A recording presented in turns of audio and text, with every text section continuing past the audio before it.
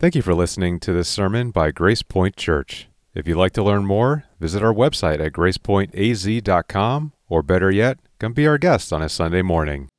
Good morning, Grace Point Church, and thank you so much for being here. Will you stand with me as we read through God's Word this morning?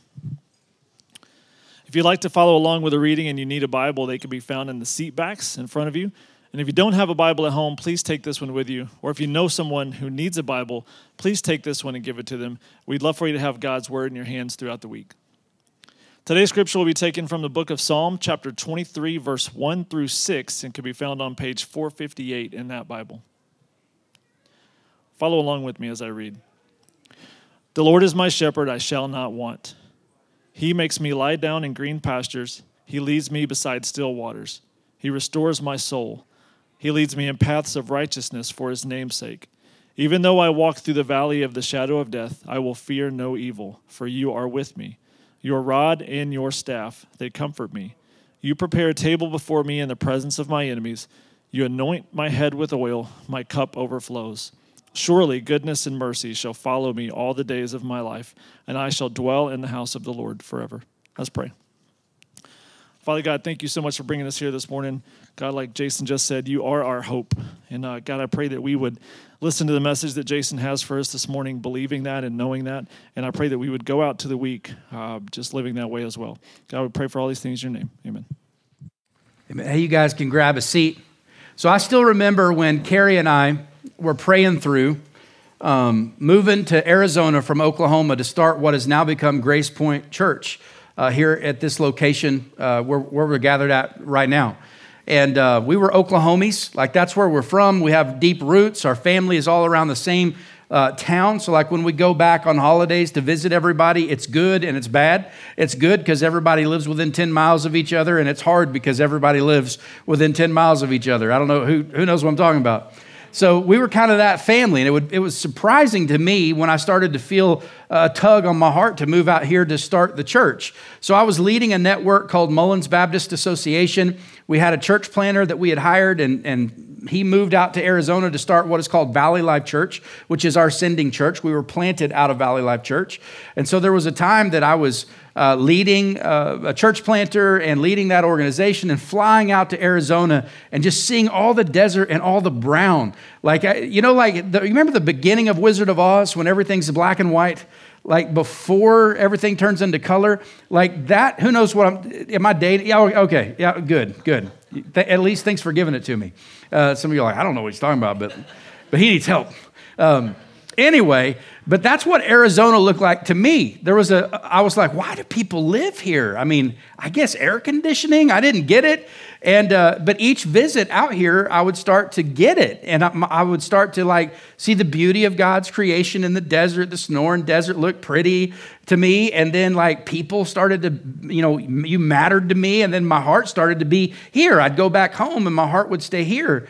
And I remember Carrie was in our bedroom folding some laundry. And I went in there to ask her, do you think maybe the Lord would be causing us and stirring in us to move to Arizona to start a church?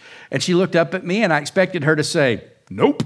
But she said, I think so. I think we should consider it. And I thought, whoa, that is the hand of God.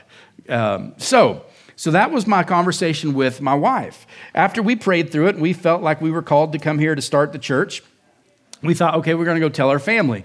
We don't need their permission, but we would love to have their blessing, or at least let them know, we don't want them to come see us in Southwest Oklahoma and we're not there anymore, And so we sit down with my family, and they're kind of like, yeah, I figured, I'm the oldest, and I'm idealistic, and they said, we just figured it'd be Spain or Australia or wherever. Right? At least it's just a couple states over. And we went and sat down with her parents. Now, she's the baby, and we married right out of high school and all that sort of stuff. And so sat down with my in-laws, and I didn't know how that was going to go. And my father-in-law paid me one of the greatest compliments I have ever received. I don't know if he remembers it. He doesn't have to. I do. And my wife was there, so she can vouch for this. But he looked at me and he said, I can see that. I see God leading you to Arizona, and if you were my pastor, I would follow you all the way. I thought, man, God is parting the Red Sea in my life. This is incredible. And so then I thought, well, I'm not going to tell anybody or go public and tell people who planted churches can like evaluate me and say that I should do that. We call that assessment. We try to assess a church planter's family, their theology, their missional philosophy, all that sort of stuff. And I was assessed by two different groups. One was the Acts 29 Church Planting Network. The other one was the Southern Baptist Convention. Both of them gave me a green light. Well, I almost got a green light from the Southern Baptists. I did receive a little bit of feedback, and maybe some of you would appreciate this. But they did tell me that I should consider taking acting classes. I'm not even making this up. And I said, why is that? They said, well, you are a bit frank. And I said, well, I don't know who Frank is and what you got and why you have a problem with him, but I guess there's this look. I turned into this Ron Swanson guy. When something I don't like is happening, I can't hide it, I guess. That's what they were talking about. Some of the staff would know exactly what I'm talking about. But we passed assessment. So then we went to tell our church, the church that I pastored. I was nervous. I didn't know if they'd be like, well, go ahead and get out. Because I was going to tell them, like, we won't leave for like 3 or 4 months if that's okay. And they were like, that's fine. We see this in your life. We knew you were going to tell us this one day. It's like, well, that's great. We raised over $100,000 in 30 days for the first year of the church plant. Everything was rocking and rolling. We moved here in January of 2014, and we launched the church on Easter Sunday, April of 2014. You need to know that's insane. You're not supposed to do it that way, okay? And I'll tell you why here in a minute. But you're supposed to go about a year making friends, having genuine friendships, building relationships with people, leading people to Jesus. That becomes a core team. Then you start a church. And so I was like, hit the ground running, and I was like, you seem okay. You seem okay. They thought I seemed okay. Let's get a church going really fast. So we launched the church with 150 people on Easter Sunday. There was nothing. Then there was 150 people. It was awesome. The only problem was 100 of them didn't come back. And summer hit in 2014. I was like, oh, wow, this is intense. And so then things take a turn. So 100 people didn't come back. We grew the church down to about 40 or 50 people, and it wasn't a room like this. It was a big cafeteria or a big gym in an elementary school, and so we felt every bit of the space. We were entering our first Christmas season. And if you know Grace Point Church, Christmas Eve's a big deal around here. We've got a lot of Christmas plans coming up. You're going to find out more and more about it as we get closer to Thanksgiving. We at least need to do Thanksgiving. And then we'll probably do some Christmas tree stuff around here.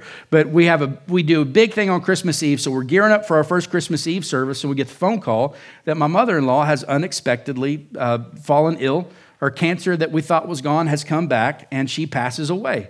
Completely devastated us, completely blindsided by that. So now we're starting to wonder, like, what does that mean? What does that mean for us?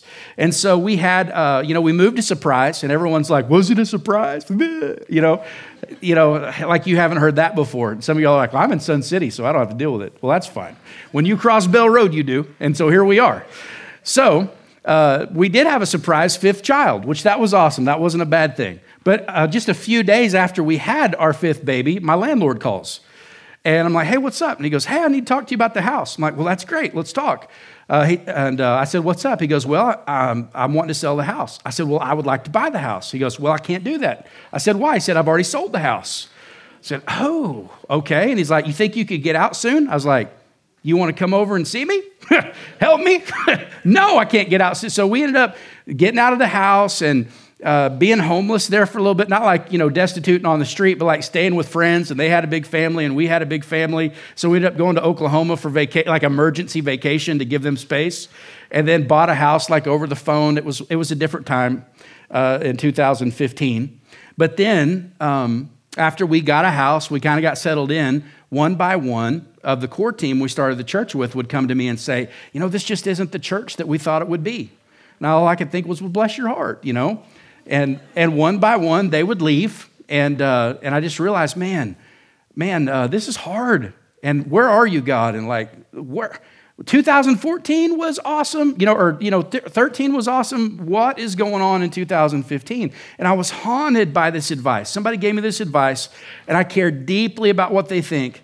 And they were just wrong, but I lived as if it was true for a while. And they told me this, and you may have received this before, and you may have said this before, but they told me that if God is in this, it'll be a great success. But if God's not in it, you'll fall flat on your face. Who's received words like that? Man, don't tell people that. That hurts. So you kind of live your life thinking maybe if God's hand is on this, there won't be adversity, it'll be easy, my relationships won't break. But I'm telling you, like, the world is broken, and the Lord will lead us in places where the shadow of death is cast across our trail. It reminds me of a chapter in Hebrews, and we went through Hebrews about a year ago. But in Hebrews 11, it's called the Great Roll Call of Faith. If you want to learn some Old Testament stuff and you're not real familiar with Old Testament, read Hebrews chapter 11 and start doing some character studies on the people that they reference. It'd be a good way to get familiar with the first 5 books of the Bible through the lens of the New Testament. But in the first half of chapter 11, it talks about, these people did great things by faith in the name of the Lord. They led armies to flight. They were victorious over battle. They closed the mouths of lions, like all these miraculous things. And then there's this segue or this transition in Hebrews 11, and it says, and some were sawn in half, and some lost their children. Some lost their lives. Some were imprisoned. Some were enslaved. Some were destitute. All by faith. And you realize, like, success isn't really the goal, and success itself isn't really the evidence that God is with you. And really, you could take that the other way, and you could invert that to say suffering and hardship and poverty, that's really the hand of God. And both of those miss the mark. See, this isn't really like a prosperity thing or a poverty thing. It's a presence of Jesus thing. And Jesus will lead you through poverty. He'll lead you through prosperity. You'll experience both as you follow him. And I hope today will give you a category for suffering or adversity in your life. If some of you were like me for a while and thinking, if God is for this, why is it so hard? And it's probably so hard because God is for it. That's probably why. So we've been taking a verse a week in the 23rd Psalm. And we're in week number 4, verse number 4. So look with me here. I'll read it, and then I got some stuff to rant about it, okay? Even though I walk through the valley of the shadow of death, I will fear no evil, for you are with me. Now, David is writing this. He probably wrote this song when he was a teenager as a shepherd out in the pastures. And he's writing this saying he's a sheep and Jesus is the shepherd, okay? That's his perspective. That's the metaphor in this song. And he says, even though I walk through the valley of the shadow of death, I won't fear evil because you're with me. Last week, he said that Jesus will lead us through paths of righteousness. As he leads us through paths of righteousness and we follow him, he'll lead us through the low country. See, I'm more familiar with cattle and horses and even some hogs and stuff like that, rattlesnakes even. I know very little about sheep. So I got some commentaries, was studying on this. And so here's something that shepherds would do.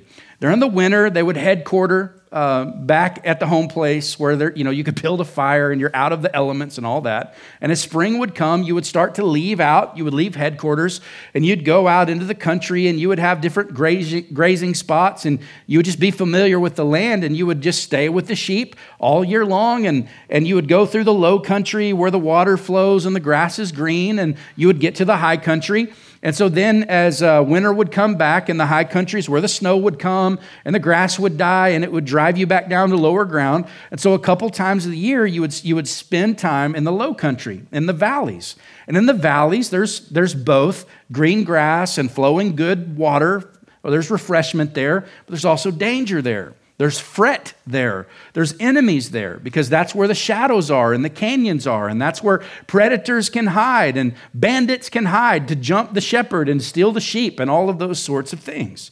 And so when David writes through this, he's saying, even though I walk through that, I won't be afraid because Jesus is with me. And you need to have a category for both of these shadows. There's the shadow of everlasting life. So we pray for people who I had a couple in the 9 a.m. service come up to me and I'd never met them before. They're brand new to Grace Point and they said, will you pray for my wife? She's 38 weeks. She's ready to have a baby. And I said, well, how can I pray? She said that I have a baby very soon, It's like, well, I can pray. So we asked God for a healthy mama and a healthy baby and a dad that's not too tired to work second and third shift, when he comes home. And so that's what we prayed. I had a friend came in my office here a while back, people that I just deeply care about and had health issues and said, can we ask you to pray? Yes, I want to pray. So we asked the Lord to move, and because the Bible says sometimes you don't have stuff because you don't ask for it. And so we want to ask God to heal and to mend and to restore. And when he does, it's a foretaste of what's going to come. It's a foretaste of eternal life. It's a foretaste of the sky ripping apart and Jesus bringing the kingdom to earth, and we'll live with no more death, no more expanding waistlines, no more failing eyesight, no more receding hairlines. It's going to be awesome, okay? And you won't have to CrossFit to get it. It's going to be good. So, in the meantime, so that's a shadow of the substance of Jesus, but we're going to have to go through death. Death is inescapable. When I was a younger pastor, I would say things like death for the believer is our friend, because only on the other side of death would we experience eternal life. But it's just not true. Death is still our enemy. It's evil. It's our foe. It's the remnants and the leftovers of the curse when our first parents were deceived by Satan. They believed a satanic lie that they wouldn't truly die if they disobeyed God, but they did. Death enters the world. So we go through death, the low country of death, to get to the high country of everlasting life. And so when we find out there's cancer, when we have an untimely death, when suffering comes into our life, it reminds us like, oh yeah, I'm not home. I'm in exile and things are not as they're supposed to be. It doesn't matter, like it gets in my marriage. It gets in the relationship with my kids. It gets into my church. It gets into my business. It gets into my head. It gets into the way I relate with people. Like we're stained by sin and we're cursed by death, and we're going to have to go through death, but it will be fine because Jesus will be with us. And so death casts this shadow, and whenever the economy is broken, when government is broken, whenever your body starts to fail, when you can't see as well anymore, when there's a knot and you wonder if it's malignant or benign, all of this is reminding us that death is certain. Things are broken. The world is not as it's supposed to be, and it will be when Christ comes. So we're going to go through the low. We're going to go through the crappy. There's happy and crappy that happens to Christians. I know some of you thought that you would become a Christian and only good things would happen to you now. But if you read about Jesus, a lot of bad things happened to Jesus so that he could make a church. And if we're to be like Jesus, then we will experience the things that Jesus has experienced. But I have 3 things for you if you find yourself in the crappy. If you're down in the low country and you're going through the shadows and death shadow is cast across your path, here are 3 perspectives that I want to give to you. Number 1 is this. Christ is our comfort. I think you go, yeah, preacher, but not our circumstances.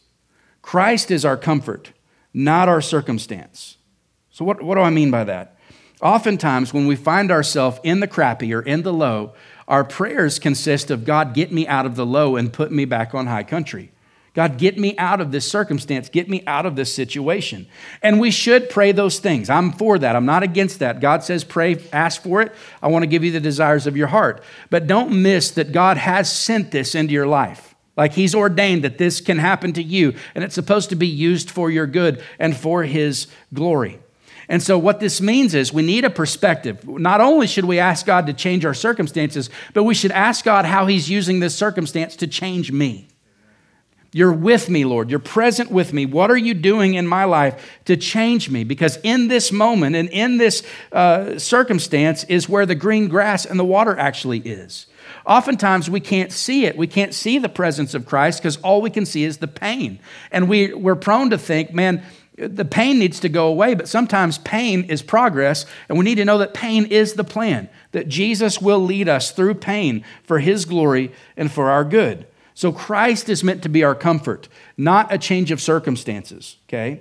Let that inform how you pray. Number 2 is this. You don't really get over it. You go through it. I've had people, untimely deaths, parents lose their kids. The loss of a spouse. I can't imagine these things. Just getting familiar with what it's like to lose parents and grandparents.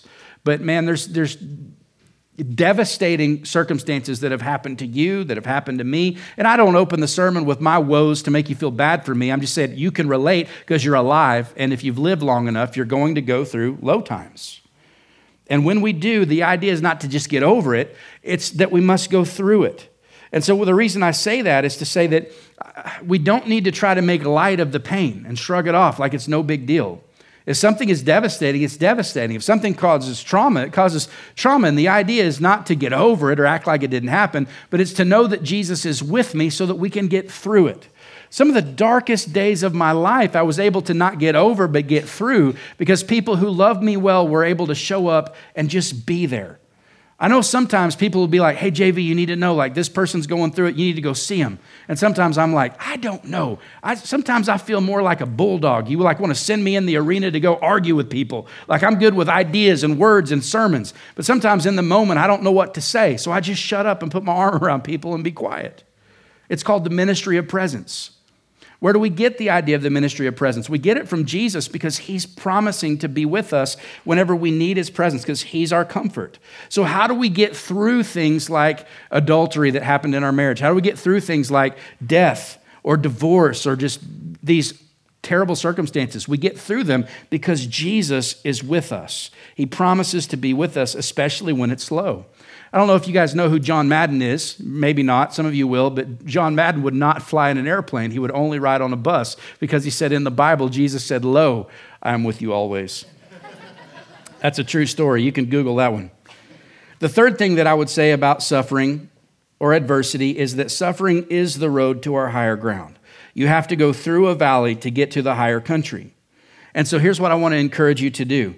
Use that theology. Use your Greek. Use your Hebrew. Use your Aramaic. Use that ESV study Bible that you have. Use that stuff that you've been studying and then do it. Do what it says. We are a sovereignty of God people. I believe that God is sovereign over the government. He's sovereign over the church. He's sovereign over salvation. He's sovereign over the weather. That doesn't mean that only good things will happen to God's people, but it means that all things that happen to God's people will be used for our good. He's sovereign. We're not sovereign. He's sovereign. And we embrace that theology. We embrace the idea of predestination because it's in the Bible, that those he called, he also foreknew, and those whom he foreknew, he predestined to be conformed to the image of his Son. God has a predetermined plan for your life. It will involve the happy and the crappy. Both of those things. And so here's how you use it. When you look forward down the path and you see the shadow of death cast across, I want you to turn around and look back where you've been. Not unlike the sheep who have been led away from the headquarters and they're being brought to the headquarters and they can remember like, oh yeah, my shepherd's awesome. He whooped that mountain lion one time. It was awesome. One time these bandits come out, but he went like Liam Neeson on them. This was crazy. Like that's my shepherd. It's Jesus. And so there's, I can't remember if it's Elijah or Elisha. It was either Elijah with his servant Elisha or Elisha with his servant, and I can't remember the guy's name. But they were surrounded by this military force. And the prophet he could see both realms. Like we live in one world, two dimensions, two realms. I know you're like, are you about to get History Channel on this, Pastor? A little bit. So God made the natural and the supernatural. You and I can't see the super. Maybe you can. If you can, that's wild. But I can't. Okay, how about that? So, the prophet can see that we're about to be arrested. Maybe we'll lose our lives. We don't know how this is going to go. But surrounding the military force was legions of angels watching what was happening.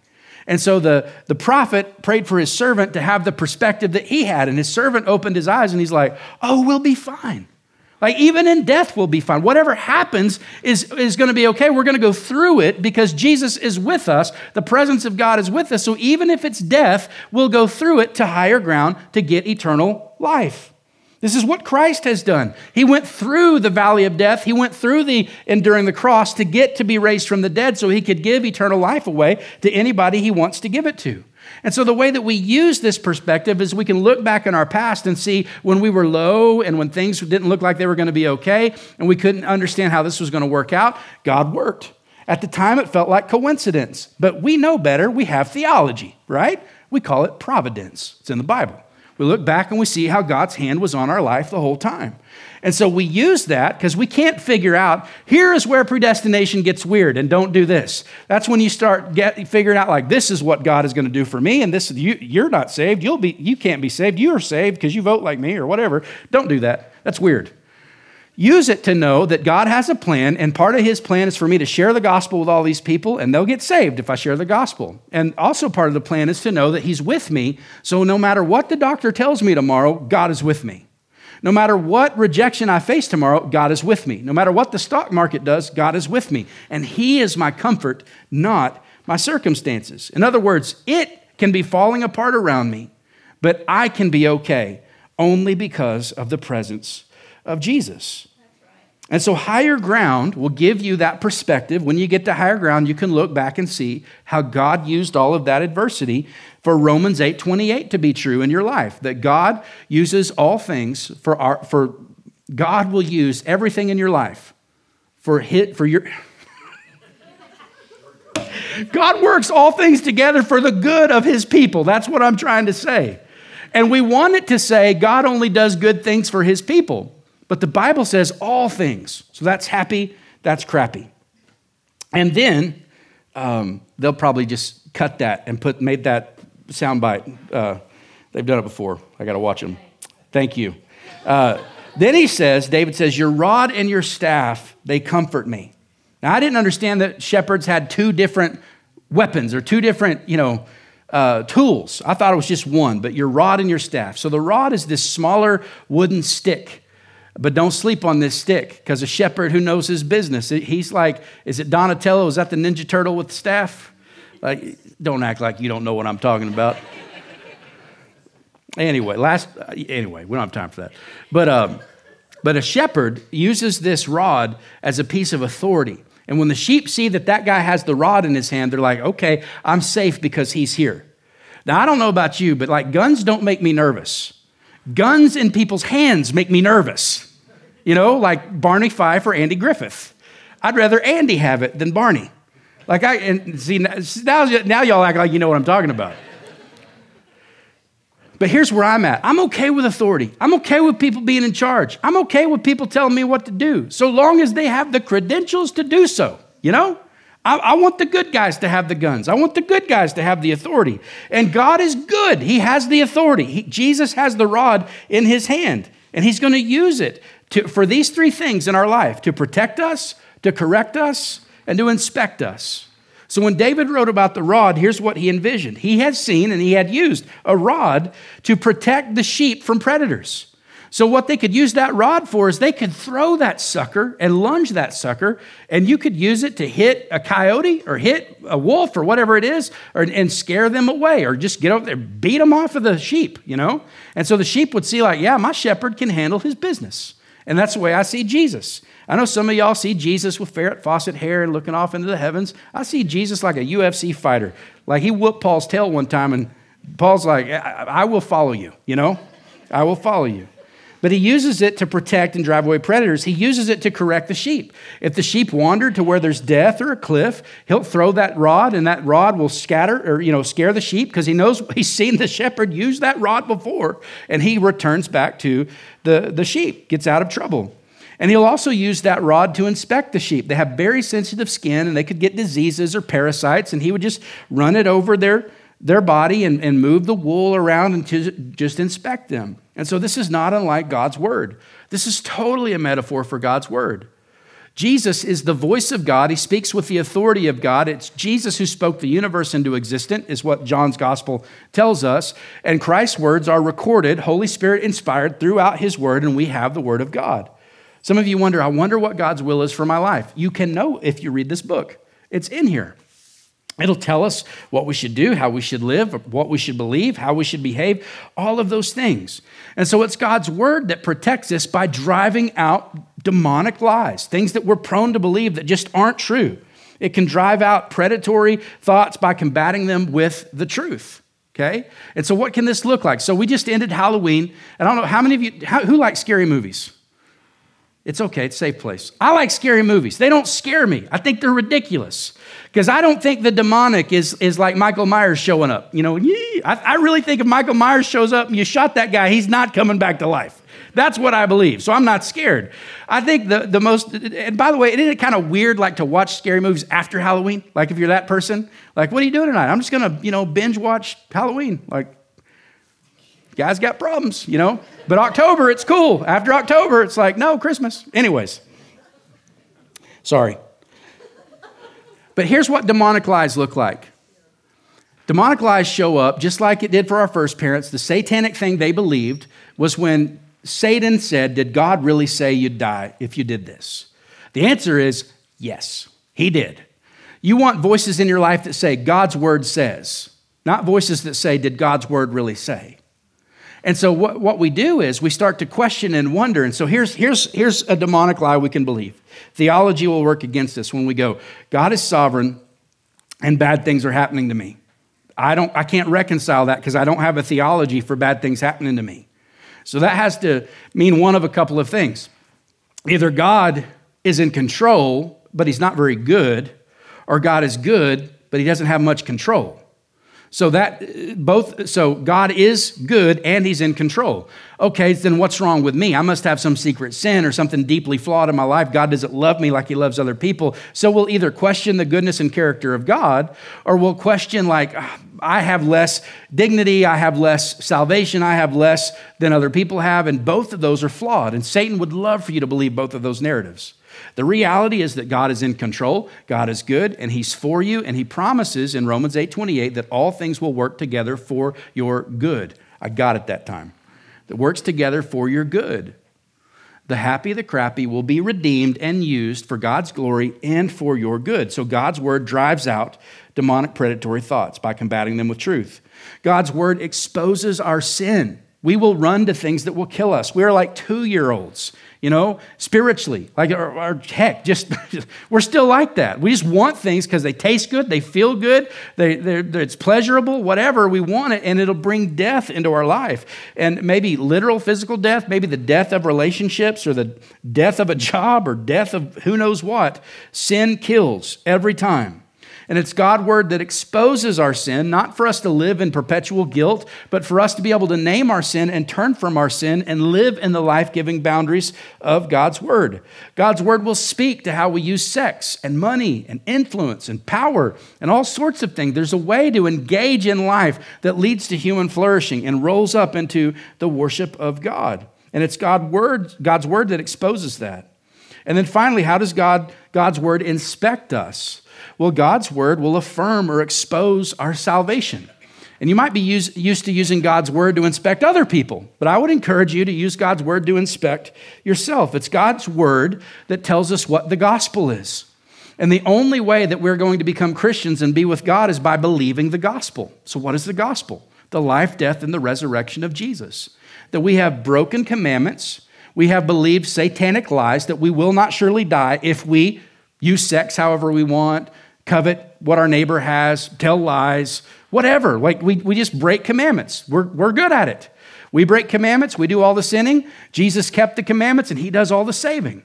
So the gospel is the good news that by faith we trust in the life of Jesus for our righteousness. We trust in the death of Jesus for our forgiveness. And we trust in the resurrection of Jesus for our ultimate hope.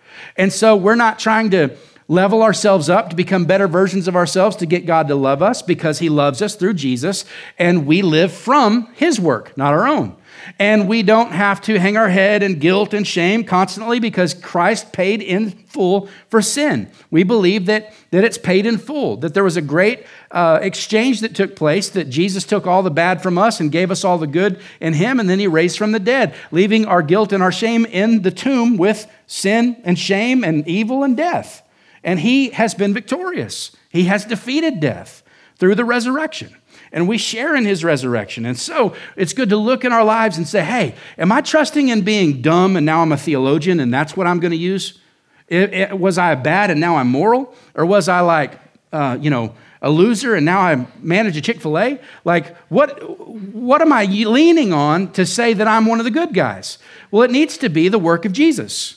You just trust in the work of Jesus by faith. So God's word exposes that about us, that we either need salvation or that we have salvation. And then the staff. The staff is a little different. The staff is made, and it has that thing in it. I don't know what to call it, the thing in it. And the shepherd will use it to pick up what do you call a baby sheep? I don't know, baby sheep, that's what we'll call it. He'll pick up the baby sheep and he'll take it over to the baby mama and drop the baby sheep off with the baby mama to not get his scent all over the lamb, the baby sheep. And I don't know if that brings back any memories, but that brings back memories of me getting into birds' nests and my nanny telling me, get out of there, you're going to kill them. And I remember thinking, she thinks I'm just going to like go in there and go ham on these birds. But what she was trying to tell me is you're going to get your scent all over them and the mom won't come back. And so I guess sheep are that away, and the shepherd will use it to gently move the lambs around, and he'll get in there with the herd and move them around gently, because obviously you don't want to hurt them, because you want to be able to sell them and make money off of them or eat them or whatever he's going to do with them. That's where it gets weird, isn't it? That's where it's weird that Jesus calls us sheep. So anyway, you didn't need that. So authority and compassion. The rod is for protection, correction, and inspection, and the staff is for compassion. And so, not unlike the Holy Spirit, connecting our hearts by faith to the life, death, and the resurrection of Jesus, showing compassion on us, okay? Jesus didn't come to conquer us. He came to give compassion to us, to make us his church. And the Holy Spirit convicting us when we want to go our very own way. That's a sign of love. And so the way that you experience compassion, I want you to know, like in a sermon, if you're one of God's people, so like if you're a wolf, if you are here to deceive people, if you're here to pretend like you're one thing, but you're really another thing, and you're trying to gain power or control or whatever, like it's my job and Pastor Rob's job to take the rod and throw it at you as hard as we can. And I hope we hit you right in the middle of the forehead and you never come back. I'm dead serious. Unless you would repent and want to worship Jesus. That's what Paul wrote the whole book of Galatians about. Like, I'm not going to literally assault you, but I will use, who knows? We never know. It's a crazy world, you know? Don't try it. Don't try it. Anyway, but our work is that of compassion. So we're going to break open God's word. We're going to say things that might be uncomfortable and things we don't all want to hear, and it's going to put us all on blast. And I don't know how you relate to it, but sometimes like whenever I listen to preaching or someone speaks into my life and they expose sin, I get mad. I don't know if that surprises you, but I'm like, who are you? Tell me what to do. Like you can't even hit all your belt loops. Like your belt goes over the loop. It goes under the loop. And your shoes don't even match your clothes. I don't understand. Why would God use you to speak in? Then I'll go tell Carrie, can you believe what Rob said to me? He ain't here, so I'll use him. And she'll be like, yeah, I see it. I saw it yesterday. Well, you guys it's a conspiracy. If God wants me to change, he'll change me. He will. Generally what happens, I'm pouring coffee the next morning and I realize, golly, they're all right. They're right. You need to change. You need to change. So like when you come to church and sometimes you leave like, man, I don't feel very good. I kind of feel like I got chewed out. I hope you don't think, man, Jason, he got on. I don't know. Don't shoot the messenger. I didn't write it. I just deliver it. But that is a reaction. That is the compassion of God. That is the sign that there is a Father in heaven who loves you enough to say, you're running for things that want to kill you. You're being deceived by things that want to lead you to death, just like Satan did our first parents. If you can sit there and feel nothing, or if you can only sit there and use this sermon for other people's sins and other people's lives, like let that be woeful to you. And maybe that just means you're not paying attention. I don't know how to best utilize this, but when you engage in God's word, whenever God gets in your business, that's a sign of his staff and compassion leading you back to the fold. So let me recap a little bit here. Rather than only asking God to change your circumstances, also ask God, how are you using this circumstance to change me? I want you to consider that Jesus was betrayed by his friend. He was abandoned by the rest of his friends in the garden. He was falsely accused of blasphemy. He was a victim of injustice. He was murdered physically and spiritually received the wrath of God against sinful man. And 3 days later, he raised from the dead. Amen. And he promises to lead us through the valley of the shadow of death and into the high ground of eternal life. Let's pray.